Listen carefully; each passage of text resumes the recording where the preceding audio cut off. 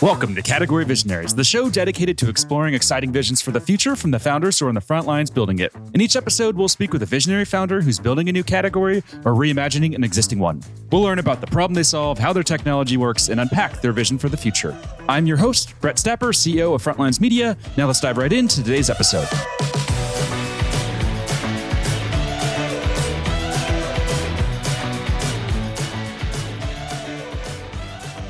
Hey everyone, and thanks for listening. Today I'm speaking with Michael Malone, CEO and founder of Smallstep, a certificate lifecycle management platform that's raised $26 million in funding. Michael, thanks for chatting with me today. Thanks, Brett. Good to be here. Yeah, excited to chat. So to start us off, could you just share a quick summary of who you are and a bit more about your background? Yeah, sure. So hi, I'm Mike. I'm a software engineer. That's my background. Pretty much all of my career, I've been bouncing between startups across a bunch of different verticals. I've done consumer web, various SaaS and platform plays. Most recently, I was CTO at a company called Bettable. That was a platform for online gambling. So yeah, software engineer, architect. I like to say my happy place is distributed systems architecture. So I like building large software systems and building teams that are building large software systems. And, that goes back like a long ways. I was a nerd as a kid. I went to college for business information technology. So sort of a hybrid between computer science and management science. My dad was a real engineer. My mom used to joke that engineer is not a career, it's a diagnosis. So I think she might have been onto something.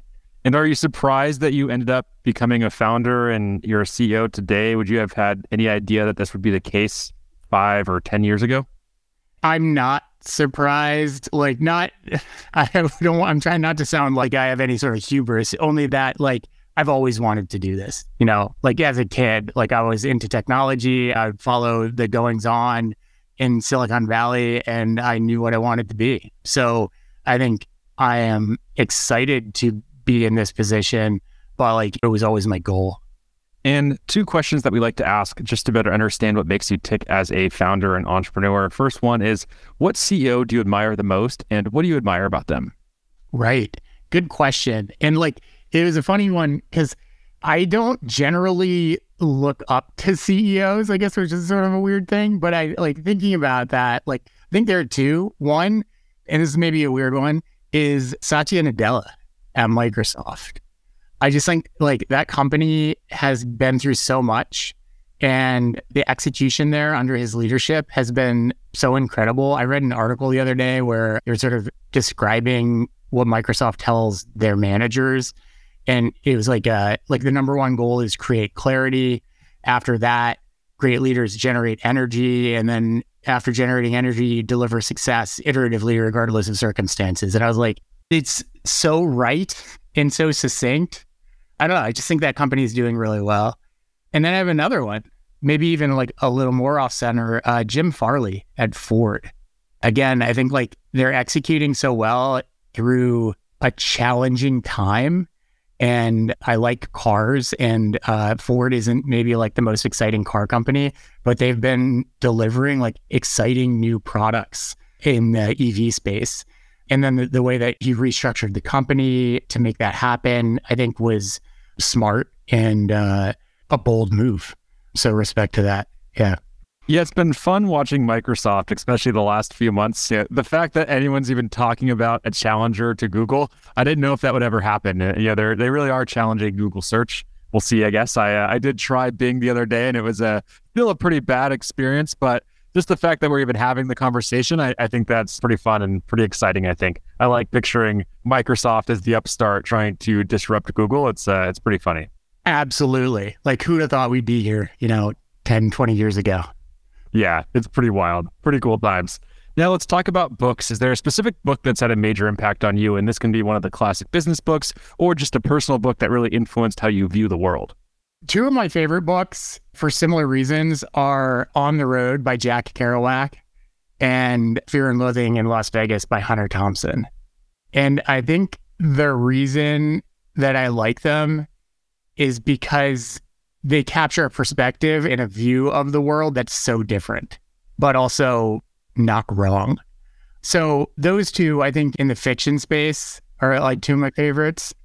And then a book that has been important to me in the way I think is A Theory of Justice by John Rawls, which is actually a philosophy book. Nice. I've not heard of that, but I'll have to check it out. And on Fear and Loathing in Las Vegas, how does that compare to the movie? I've not read the book, but I did watch the movie a long time ago. How does that compare? The book's better, Brett. The book's better. I feel like the book's always better, right? Yeah. I've never seen a book or read a book that wasn't better than the movie that comes out. It's a good movie, though. Johnny Depp, I think I watched that when I was like 14 years old and my brain couldn't process what I was seeing. It's a pretty gnarly movie for a 14-year-old kid. I have to rewatch it again now. Now let's talk about the company. So can you tell us more about the origin story and just the early days of Smallstep? Sure. I mean, like a lot of founding stories, Smallstep formed out of, my experiences as an engineering leader and as someone who's like building complex distributed systems. And the gap that I felt personally firsthand is that securing distributed systems in the context of, modern software development. So think like DevOps, CI/CD, continuous deploy, engineers on call, iterative development with, Kanban and like sort of that pace and scale of development, microservices, like layering on security and having like real strong security guarantees and compliance guarantees without breaking all of that sort of modern technology and modern philosophy was really challenging and unsolved. So that was the impetus for the company. How do we secure these modern, complex, fast-paced software systems without taking away all of the desirable characteristics of the technologies and the philosophies that are going into them? And then can you talk us through the solutions and use cases of the product? Sure. I mean, the foundation, we are open core. So the core technology that we offer is a certificate management tool chain. So X509 certificates and SSH certificates, I mean, this is technology that predates the web, right? So like it goes back a long, long time.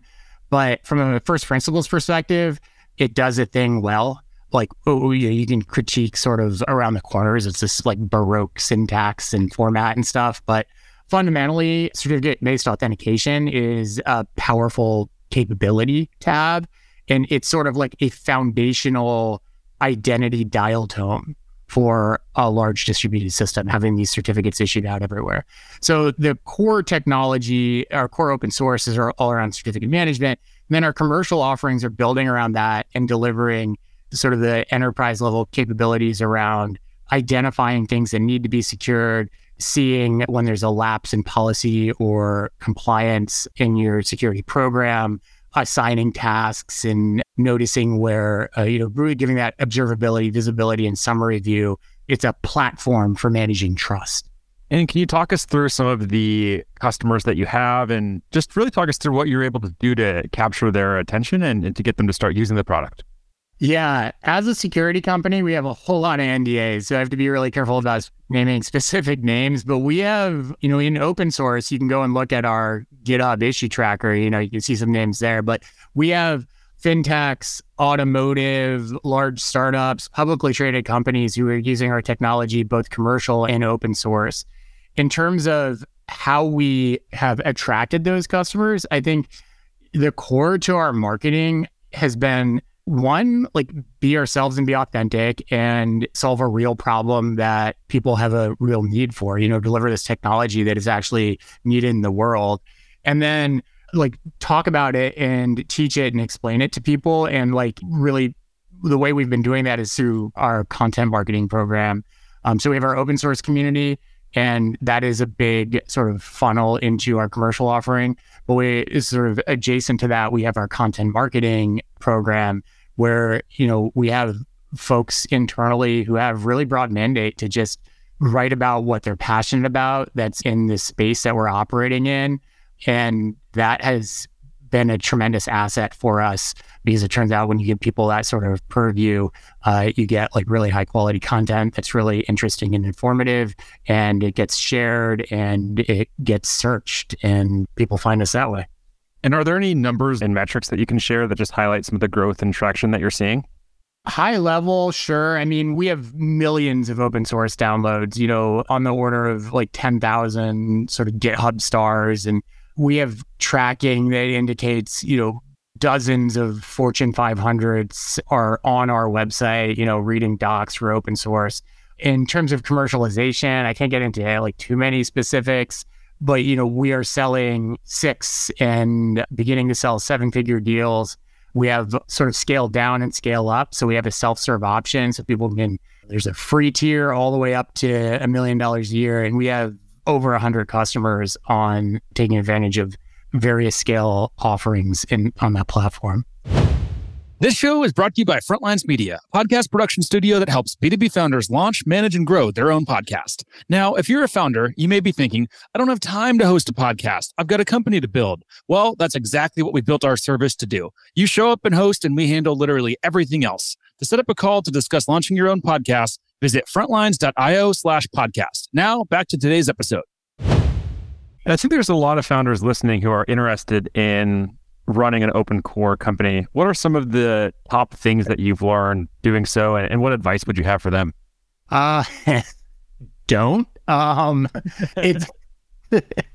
I think that has been one of our greatest challenges. If we're talking about unsolved problems in the world, I'd say sustainable open source has been one of them, which is a problem that we're really interested in. We actually just sponsored a guy named Filippo Valsardo, who is a core contributor to some Golang libraries, like low-level cryptography, X509 libraries that we use in our open source, largely because he's also interested in this problem. So how do you build a sustainable open source ecosystem?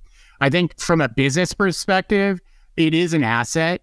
It can help, I would say, purely objectively, putting my capitalist hat on, it's a marketing asset. And it's a feature for some enterprise customers to have an open source, an open core. One, because it de-risks from sort of a vendor lock-in perspective, even though they're unlikely to ever move off of commercial because, enterprises value having a neck to ring. But 2, because they can contribute. So they can join a community and they can sort of be the change they want to see in the world when it comes to the software that they're purchasing.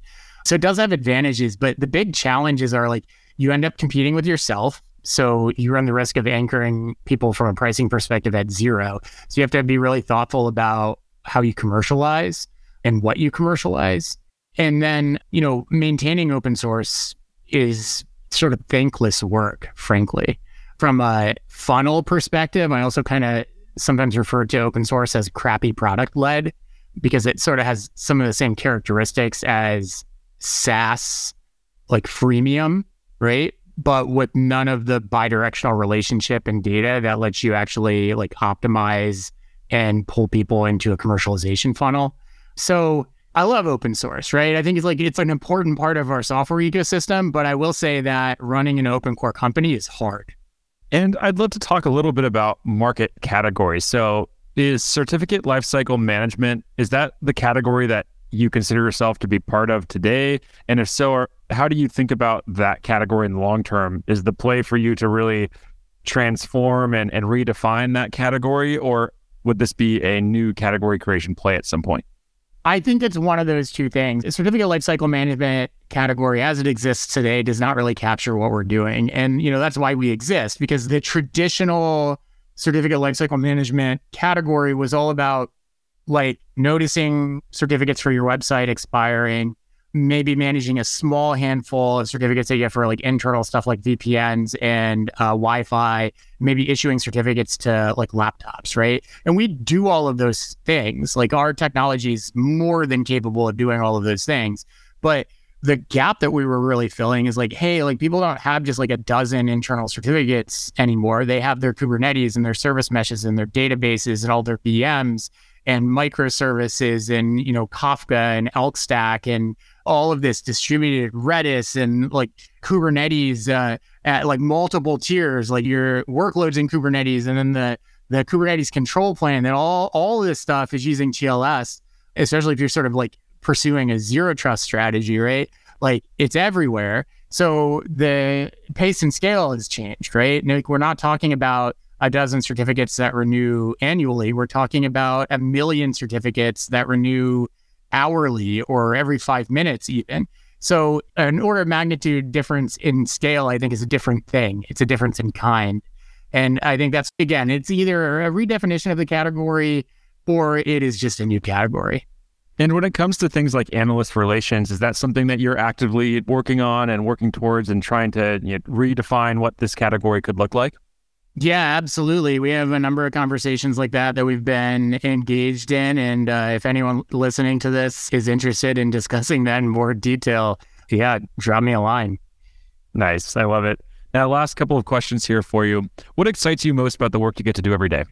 I think we're democratizing this really important technology. Again, aside from the pace and scale thing I was saying before, this certificate asymmetric cryptography, all this security stuff seems like it's an area that a lot of smart software engineers shy away from and maybe don't specialize in. It feels very baroque and obscure, and a lot of the tooling hasn't helped with that. So the fact that we're able to make this more accessible and reach a broader audience, I think it just feels really good. It feels like we're actually making a contribution to the security of the internet, and that benefits everybody. So I'd say that's, I think, what drives us. And let's zoom out into the future. 3 years from today, what's the company look like? I think we're going bigger on this vision of, how do we make sure that enterprises and large software systems and the internet as a whole is more secure and safer for everybody. So I think you can look forward to pursuing product vision in that direction, broadly speaking. Amazing. I love it. All right, Michael, we are up on time, so we're going to have to wrap here. Before we do, if people want to follow along with your journey as you continue to build, where should they go? Oh, man. Well, I guess not Twitter anymore. Our website. Follow our blog, smallstep.com/blog. Awesome. Thank you so much for coming on, sharing your story, and talking about everything that you're building. This has been a lot of fun and super interesting, and wish you the best of luck in executing on this vision. Thanks, Brett. It's been awesome. Thanks for having me. All right, keep in touch. This episode of Category Visionaries is brought to you by Frontlines Media, Silicon Valley's leading podcast production studio. If you're a B2B founder looking for help launching and growing your own podcast, visit frontlines.io/podcast. And for the latest episode, search for Category Visionaries on your podcast platform of choice. Thanks for listening, and we'll catch you on the next episode.